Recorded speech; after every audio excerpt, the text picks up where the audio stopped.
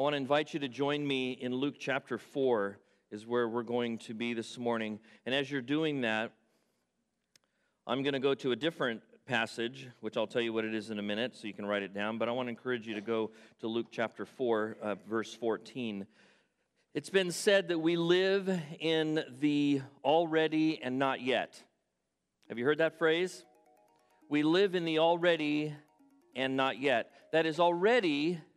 We know Jesus has come. The incarnation has taken place. We celebrated that just a short time ago, a few weeks ago. That's already happened.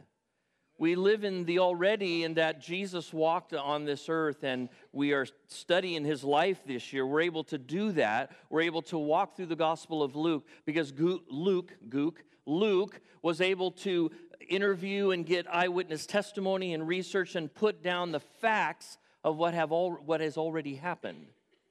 And that includes his birth, that includes his life, that includes his going to the cross, that includes his death, his burial, and it includes his resurrection. It's already happened. It's taken place. And we live in the already. But we also live in the not yet. How do I know this? Because every morning I look in the mirror. And I'm reminded that I live in the already, but not yet. You with me? You looked at me. You know, some of you know I've been going through this thing with my nose and the cancer, and they got the cancer out, and then had to go back this last week, and they ground it down to try to make it close up a little bit. And every morning I look there, and I put some Vaseline on there, and I see this face, and I realize this is not the face that I had 10 years ago, or 20 years ago, or 30 years ago. What is happening? I'm dying. And some of you thought that, but you didn't want to say it. But is that not what's happening? Now, some of you look really happy, and some of you look really sad, and we'll talk about that later. But what's happening? I live in the already. It has already happened that Jesus has covered my sin. He's paid the price. I have been redeemed. I have been reconciled to God as a sinner. And he is my Father, I'm his son, and I'm enjoying the fruit of what has already happened. And yet there's some things that are not yet my experience. See, I'm still a sinner. I still hurt and groan and make noises when I get up in the morning. This body is still doing what it's doing. And as I look around me, as I look at my world, as I'm sure you do too, it's clear that we live in a creation that is experiencing the already but not yet. Matt talked about life this morning. Is that not a symptom? Is that not an expression, if you will, that we're living in the already but not yet? This is still happening. Horrible things are still happening. Horrible choices are still being made. How do we reconcile that? How do I reconcile living in the already and not yet? Well, the Apostle Paul, here's the text if you want to write it down and look at it this morning or later. Romans chapter 8, Paul is addressing this in chapter 8, verse 18. He says, listen to this, I consider that the sufferings, that's where he starts in this text. It's in the middle of a thought. But he said, I consider that the suffering. So what do I take from that? If Paul had one word to describe the already but not yet, he would use the word suffering. Do we get that? Are you aware of the Apostle Paul's life? He said, well, I know his passion for Jesus and his passion for people to know Jesus through the gospel. And he gave his life to that because he was living in the already. It had already happened. He had an encounter with Jesus on the road to Damascus. He knew Jesus as the risen Lord. And yet his life was characterized by one thing: suffering. He says, I consider that the sufferings of this present time are not worth comparing with the glory. See, that's a reference to the not yet. The already is we're suffering, but the not yet is there's glory coming, and it's going to be revealed to us. For the creation, this world that we live in, eagerly waits with anticipation for God's sons to be revealed, God's sons and daughters. What is he talking about? He's talking about what John wrote. He says, it's really not clear yet what we are as children of God. In other words, you go, you want me to follow Jesus? You want me to be rescued? Yeah. And this is what it's going to look like? Yeah, no thanks. That doesn't seem like much of an answer. But John said it's not clear yet what we truly are. It's not yet been revealed, the sons and daughters of God, what it looks like to be redeemed from this body, to receive the body that we will have that's like Jesus' body, and to be without sin, and to be completely redeemed from sin and pain and suffering, and to be in His presence forever. That's important, because it's very easy for you and me to get so wrapped up in the here and now that we often lose sight. No? Sometimes when you go to bed at night and you go, is this it? I mean, I love Jesus and I want to follow Him and I know it's the truth, but I'm telling you, today was hard. This week was hard. This month was hard. I'm in a tough decade. I'm in a tough situation. Is this, and sometimes we can get to where, is this really it? And the glory that Paul speaks of seems so far down the road. So he says the reality is we're waiting, the creation is waiting with anticipation for this to happen, for God's children to be revealed, for the world to see the ultimate outcome of redemption. This is not the ultimate outcome of redemption. The Holy Spirit has been placed in me. He lives in me. It's a deposit of what is to come. So I want to encourage you this morning. For those of you that put your faith in Jesus Christ and your future, your glory is to spend eternity with me, I want to encourage you. You ready? The guy you spend eternity with will be much different than this guy right here. Are you encouraged? Yeah. Quit shaking your head. She's like so excited.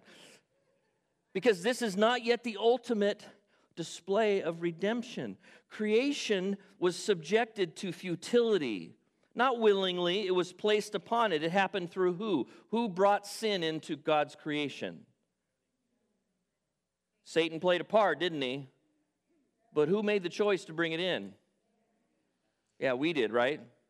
Our predecessors, Adam and Eve. Creation was subjected to futility. I love that word. It captivates or captures our condition.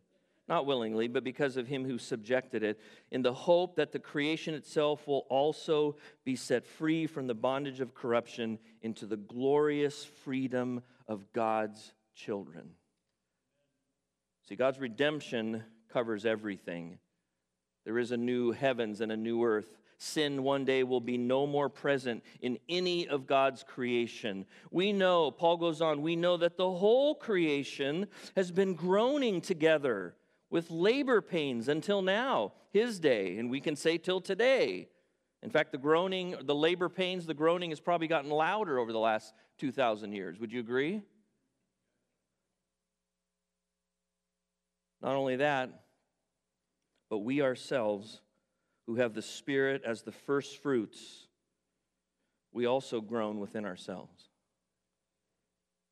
I'm not going to ask you to raise your hand. I'm going to ask you to raise your hand in your heart, okay? But I had conversations with just a few people briefly coming in this morning, and here's the reality. There are many sitting in the green chairs around you that are groaning within themselves. In fact, I think the reality, the more accurate assessment, is that all of us, to some extent, are groaning within ourselves. And I'm not talking about the Patriots. You with me? Some are groaning a little louder. Some are in the throes of labor pains, if you will. Some are in, what's that, Braxton Hicks? Hicks? It's sad that I know that phrase, but I know that phrase. You know, we're in different places, but he says, even ourselves, we who have the Spirit as the first fruits, the Spirit is in us. And He's moved in. Pentecost triggered this. We also are groaning within ourselves, and we're eagerly awaiting for adoption. Now, he's not talking about the adoption that puts us in God's family. That's happened. But I'm not yet living in my Father's house. You get that? I'm His. I'm adopted by faith in Christ. I'm in His family. So are you through faith in Christ. But this is not our Father's house. The adoption is not yet complete until I walk into His house and He says, welcome. You belong here. Father, why do I belong here? Because you're mine. I adopted you through Jesus Christ and your faith in what he did on the cross. Welcome home. He says, we're eagerly waiting for that adoption. We're waiting for the redemption of our bodies. See, I've been redeemed. My soul, my spirit is redeemed. I am a new creation. But when you interact with me and you look at me and you listen to me, you still see the effects of sin. This body is not yet redeemed. And so we live in the already and the not yet. And the question that triggers in my mind just constantly is, and this is the title, if you want a title for the message, is what in the world are we doing? What in the world are we doing? If all those things that Paul just described and I have explained a little bit, if that's all true, and that's only the surface, right? Just scratch the surface of the already, why am I not in heaven? Why am I not in the presence of Jesus, experiencing all that comes with being adopted by Almighty God? I want to. Paul said that, didn't he? He says, man, if I had a choice, I'd be there in a heartbeat. But I know that God has a reason, has a purpose for me to be here. And here in Romans 8, he fleshes it out, and it stirs this question, why are we here? What in the world are we doing? And I'm going to say something that's going to make me sound really old, okay? Everybody looked up good. Because young people are going, oh yeah, old people say that all the time. I feel less and less at home in this world. Everywhere I turn. Now, I know that makes me sound like an old person. I watched a few minutes of the Grammys. I go, I don't know anybody. I don't know any name. And I'm not sure I want to know any of them. And then I watched a little bit of debate at like 2 minutes into the Golden Globes or whatever it was, and there was a comedian that was doing and he was just rude and harsh, and they kept showing the actors, and Tom Hanks, who, I've been compared to him looks-wise a little bit, and so I kind of followed his career, when he was younger. And I'm watching, and he's just going, and I'm going, amen, yeah, me too. I don't get, and I said, I don't get it. I don't get entertainment. I don't get music. I don't get why we have allowed the freedom to end the life of a baby in the womb. I don't get it. I mean, I do. You with me? And everywhere I look, it's politics. Look at education. Look at the economy. Everywhere I look, this is the world that stay with me, because I'm going somewhere with this morning. We're not going to hand out purple Kool-Aid at some point. That's not the application. Take that out of the video or the recording too. But I find myself less and less at home. What do I do with that? Why are we here? What in the world are we to be doing? And here's my conclusion, and this is where I want you to join me in Luke chapter 4. The answer to these questions are revealed as we bring Jesus into focus. And that's our theme this year, is bringing Jesus into focus. These questions that I have, that maybe some of you have, what are we doing? We're in the already but not yet. I want to be in the not yet. I want this to be over. And I want that sweet time of eternity with Jesus to begin. What are we doing here in the meantime?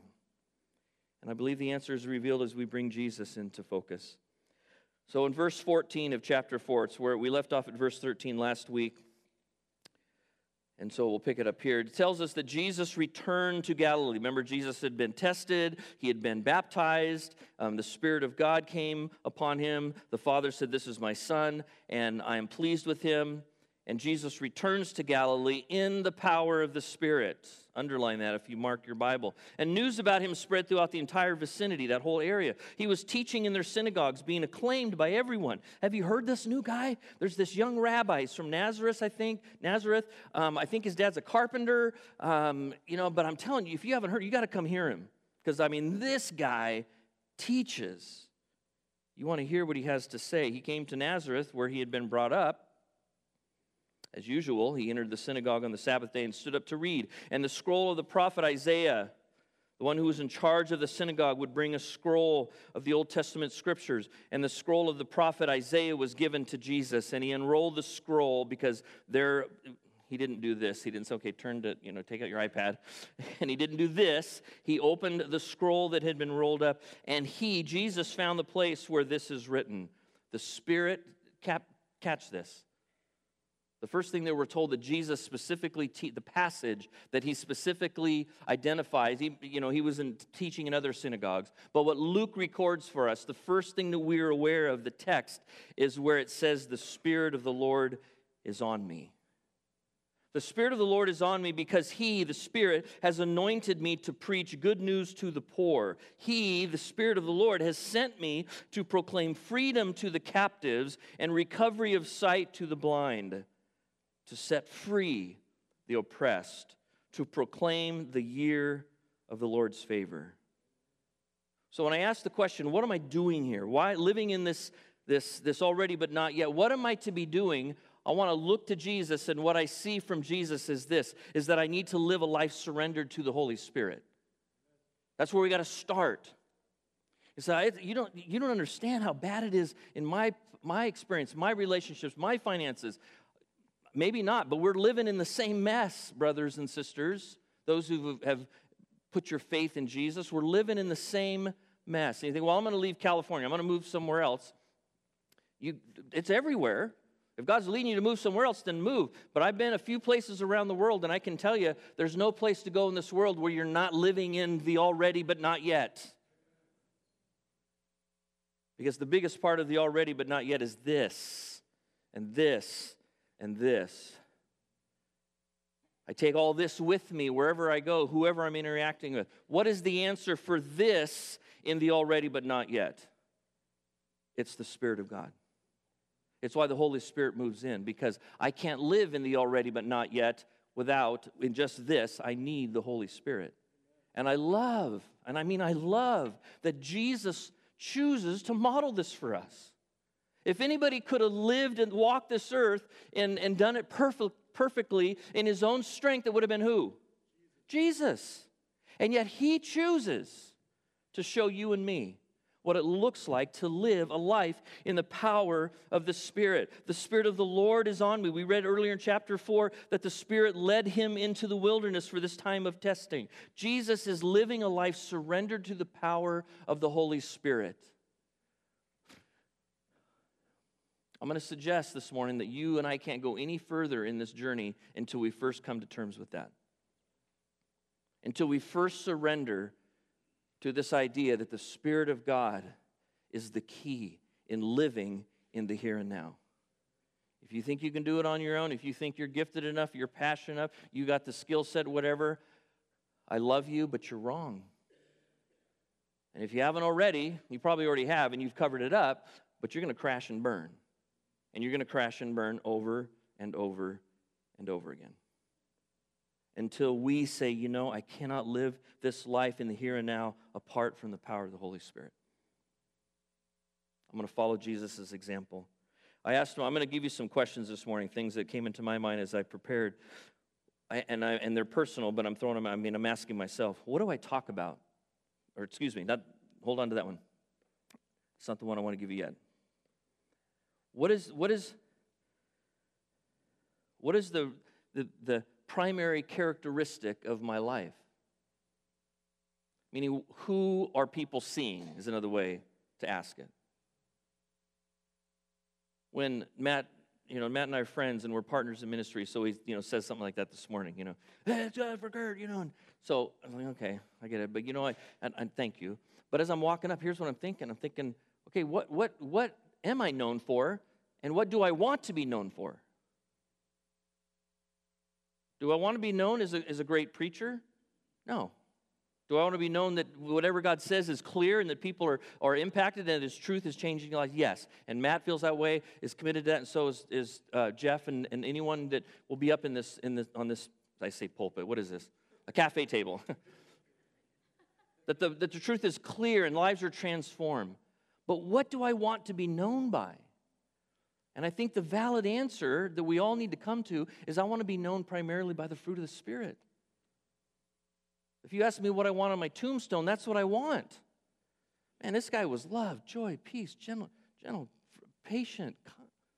You with me? So I ask myself, what am I known for? What are the primary characteristics of my life? And it's interesting that Jesus he read from Isaiah. Did you catch what Isaiah says about why Jesus was in the here and now on this world. He's anointed me to preach good news to the poor. He sent me to proclaim freedom to the captives, the recovery of sight to the blind, to set free the oppressed, and proclaim the year of the Lord's favor. There's a lot of overlap of those things in the fruit of the Spirit. This is what Jesus was to be known by. Well, why didn't he overthrow the Roman Empire? That was an evil empire. Why didn't he what? No, because this is why he came. And he said, this is the Spirit in me saying this is what I am to be characterized by. Okay, I got to move on. We all together? Okay, verse 20. So he rolls up the scroll. He gives it back to the attendant, sits down. It's quiet, I think. The eyes of everyone in the synagogue are fixed on him. He begins by saying to them, today as you listen, here's his message. He read the scripture. Now, I know I got to stop because I know somebody like, well, like his message is like 2 minutes. So if you want to be like Jesus, okay, you know who you are, who you're thinking that. Don Spencer. Sorry, didn't want to say it out loud, but I saw him earlier. Here's his message. Today as you listen, this scripture has been fulfilled. They were all speaking well of him. They were amazed by the gracious words that came from his mouth. There was probably more that he said. And yet they said, isn't this Joseph's son? Then he said to them, no doubt you will quote this proverb to me. His message continues. And here's the proverb, or parable is the word. Doctor, heal yourself. So all we've heard that took place in Capernaum, do here now in your hometown also. We've heard about your miracles. Do them here. And he also said in his message, I assure you, no prophet is accepted in his hometown. But I say to you, there were certainly many widows in Israel. Stay with him here. Here comes his message. Here comes his application. There were certainly many widows in Israel in Elijah's days when the sky was shut up for 3 years and 6 months while a great famine came over all the land. Yet Elijah was not sent to any of them. No, you get it? See his point? No widows in Israel. But he was sent to a widow at Zarephath in Sidon.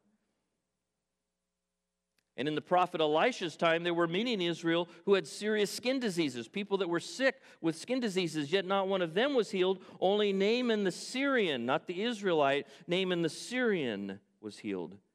And when they heard this part of his message, everybody in the synagogue was enraged. They got up, they drove him, not only out of the synagogue, they drove him out of town. And they brought him to the edge of the hill that their town was built upon. And their intent was what? To shove him off the cliff.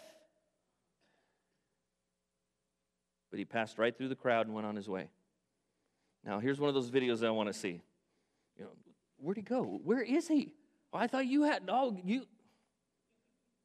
He walks right through them, and he goes on his way.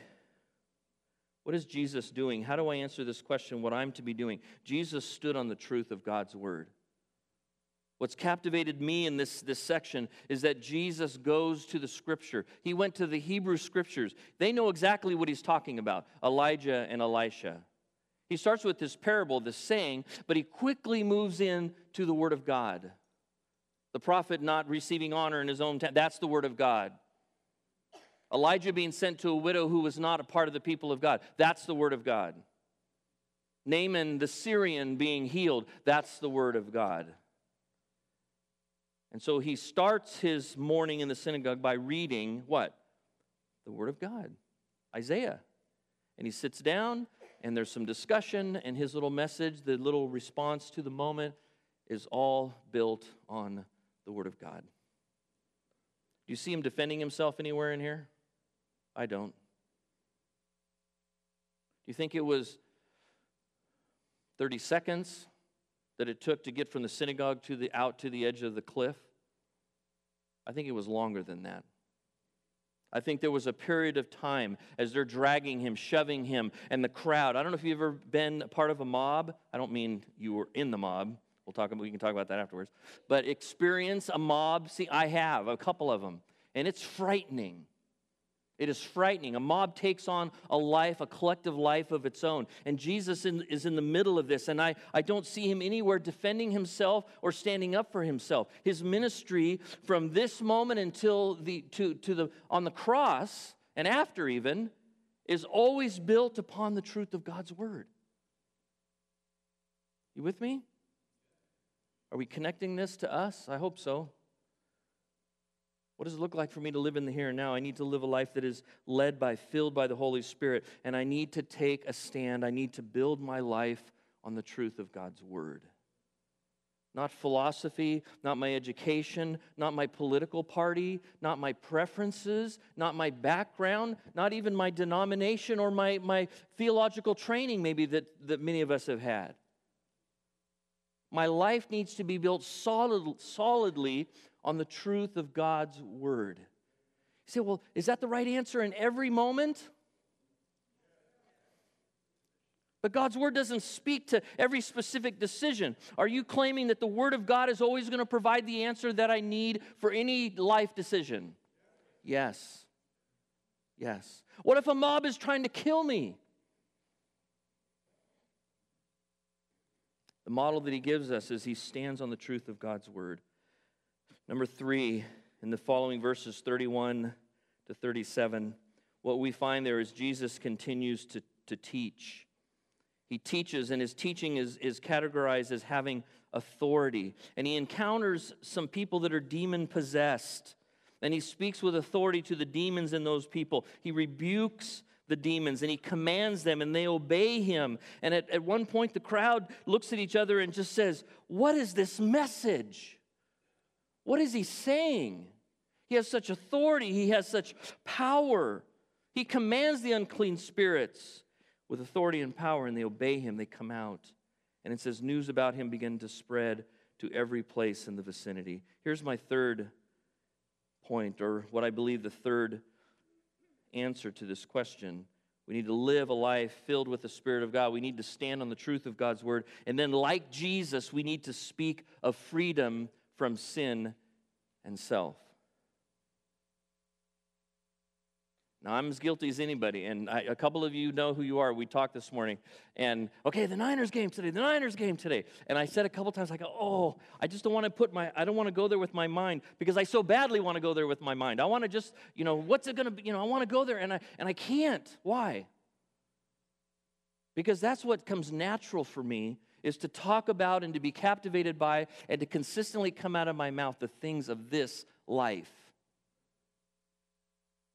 rather than the gospel, a message of freedom. That's impressive, one ring. I don't know who you are. You don't need to identify yourself, but usually it's 2 or 3. Good job. Jesus consistently, what comes out of his mouth is the message of the gospel, that there is a freedom over sin and self. And I want to show you this person over here, this guy with his arm folded, with a scowl on his face, the orange, the yellow plaid shirt there. The reason he's acting like that is because he's filled with a demon. There's a demon living inside of him. Get out. And the demon comes out. Now, don't miss them. Okay, well, yeah, it's not true. But that's what's happening. Jesus just commands freedom to happen. How can he do that? Because he's the author. I think you said this morning, he's the author of life. He's the sacrificial lamb. He's the anointed one, the Messiah. He's come to set us free. And his life in the here and now, in the already but not yet, is that he just consistently spoke of freedom from sin and self. He kept pointing people to God's redemptive plan. Now here's the convicting part, and you can join me or not, but man, I'm so guilty of so many other things coming out of my mouth. Now, hear me, because if you don't hear me, you'll go, well, I can't do this, and there will be no change. I'm not saying that every time you engage somebody, the Lord saith in chapter 5, verse 6, and you quote a verse. Yeah, but what are we going to do this afternoon? Well, according to Isaiah chapter 3, we're going to, no. That would drive our spouses crazy, wouldn't it? Trust me, early years of marriage, I tried quoting scripture at my wife in moments that I probably shouldn't have, and remember the crash and burn illustration? Okay, so you get the picture. Whatever it is that we're doing, whatever moment we're in, whatever we're experiencing, whatever decisions are being made, what should be coming out of our mouth, that is the voice of hope that people experience, is that my mouth, my message, my life, all of me is consistently communicating a message of freedom from sin and self. And it's through the work of Jesus Christ on the cross. Are we in agreement? Many of us? He spoke of freedom from sin and self. He did it consistently. He spoke with authority. And the question, I already threw it out there, but I found myself, what am I talking about? On a daily basis. I talk a lot. Some of you talk less, I talk a lot. And I looked up statistics, and it was depressing, so I'm not going to share them with you. How many thousands of words probably come out of my mouth every day? What am I talking about? What is the message of my conversation? Here's the last point in this text from Jesus' example. He leaves the synagogue in verse 38. He enters into Simon's house. Simon's mother is sick with a high fever. He interacts with her. He rebukes the fever. He heals her. And word gets out, and people begin coming to him, and he begins laying hands on them and healing them. Demons were coming out of many, it tells us. And the demons are saying, "You are the Son of God." And he rebuked them. You ever wonder why he does that? He talks about it in the Gospel of John. He doesn't want the testimony of demons to be his testimony. It's the Holy Spirit that he wants to spread the message of who he is. He even tells healed people sometimes, right? Don't go. And then, what he knows what's going to happen. But he doesn't want the witness to be from demons. He says, "Be quiet." He doesn't allow him to speak. They knew he was the Messiah. Underline that. That's pretty significant. These fallen angels knew that Jesus was the Messiah. And when it was day, he went out and he made his way to a deserted place. Interesting. All this is going on. He's busy. All this good stuff, ministry's happening, and he goes away to a deserted place. But the crowds were searching for them, and they find him. They came to him, and they keep trying to keep him from leaving them. "Please stay." As far as we know, he hasn't even fed 5,000 yet, so that's not even maybe even on the agenda. That'll be added later. Free food, healing, nobody's going to be sick. The demonic influence, please stay here. You're everything that we need. And he says to them, "I must proclaim the good news about the kingdom of God to other places, other towns, because I was sent for this purpose." And who is leading him? Where did we start? The Holy Spirit is leading him. And I'm going to listen to him. And he continues preaching in the synagogues. Let me this last question. Who are you living for? See, here's the collective effect of living in the here and now. Over time, even as followers of Christ, it shapes us into living this world, shapes us into living for our own kingdom. And I could tell you what my kingdom is. I could tell you the documents, the constitution of my kingdom. In other words, what I want my kingdom to look like. What's important to me in my kingdom. Maybe it's health, maybe it's money, maybe it's a house, maybe it's relationships. It can be all kinds of stuff, a better job. It can be a right? And if we're honest, we have them. And what this world does, it says, you know what, we're not there in the glory yet, and we're not experiencing all that. But what I can do in the here and now is I can kind of build a little kingdom. I can protect the things that are important to me. No?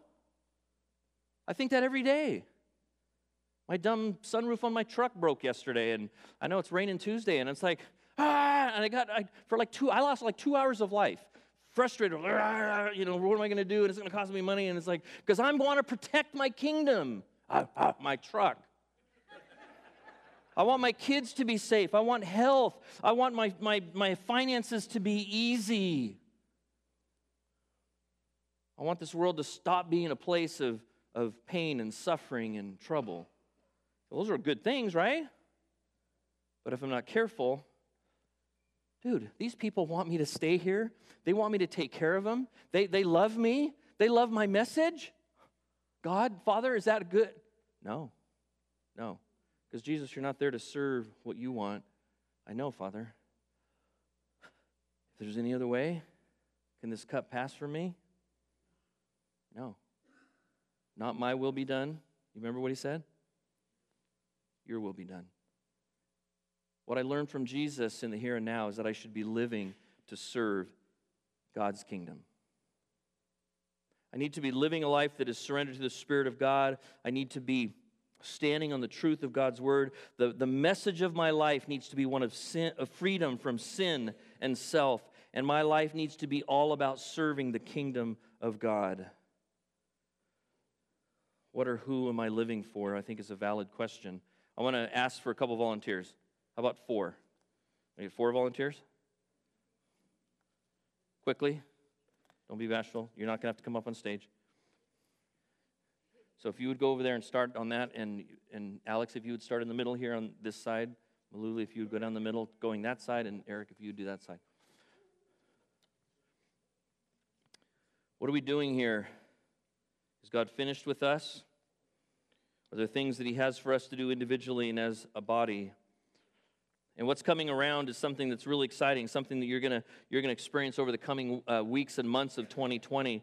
What's coming around is a list of the investments that we're making as a church family. We came together as two stories and two families, one story, and we had two facilities, two properties, and so one was sold, and that money sold to a church, and that money was taken, and it's being invested. What in the world are we doing here now? In the already but not yet. Take a look at that list. You're gonna meet some of these people in the coming months, and some we have set up already, and others we're working on. This represents where that part of us as a family, what we're doing is we're investing in these ministries. Because this is not about giving up and just circling the wagons and saying, well, we'll just kind of hang on until He comes back. No, what we see in Jesus, we see Him living in His world, in His culture, in the power of the Holy Spirit, standing on the truth of God's Word, consistently speaking the message of freedom from sin and self. You look at this list. These are ministries that are speaking that ministry that we want to partner with. We are partnering with, and we will be. And we have been called to build His kingdom, not ours. You say, well, what is that? What are the dollar amounts? I'm not going to tell you the dollar amounts. I mean, you can ask one of the leaders. They can show you on a piece of paper. It's a lot. In my world, it's a lot. What does that say? It says that we believe 100% that we are here to build His kingdom, not ours. Now, come on, I was expecting more amens. We are here as a family of God, not to build our kingdom, but to build His.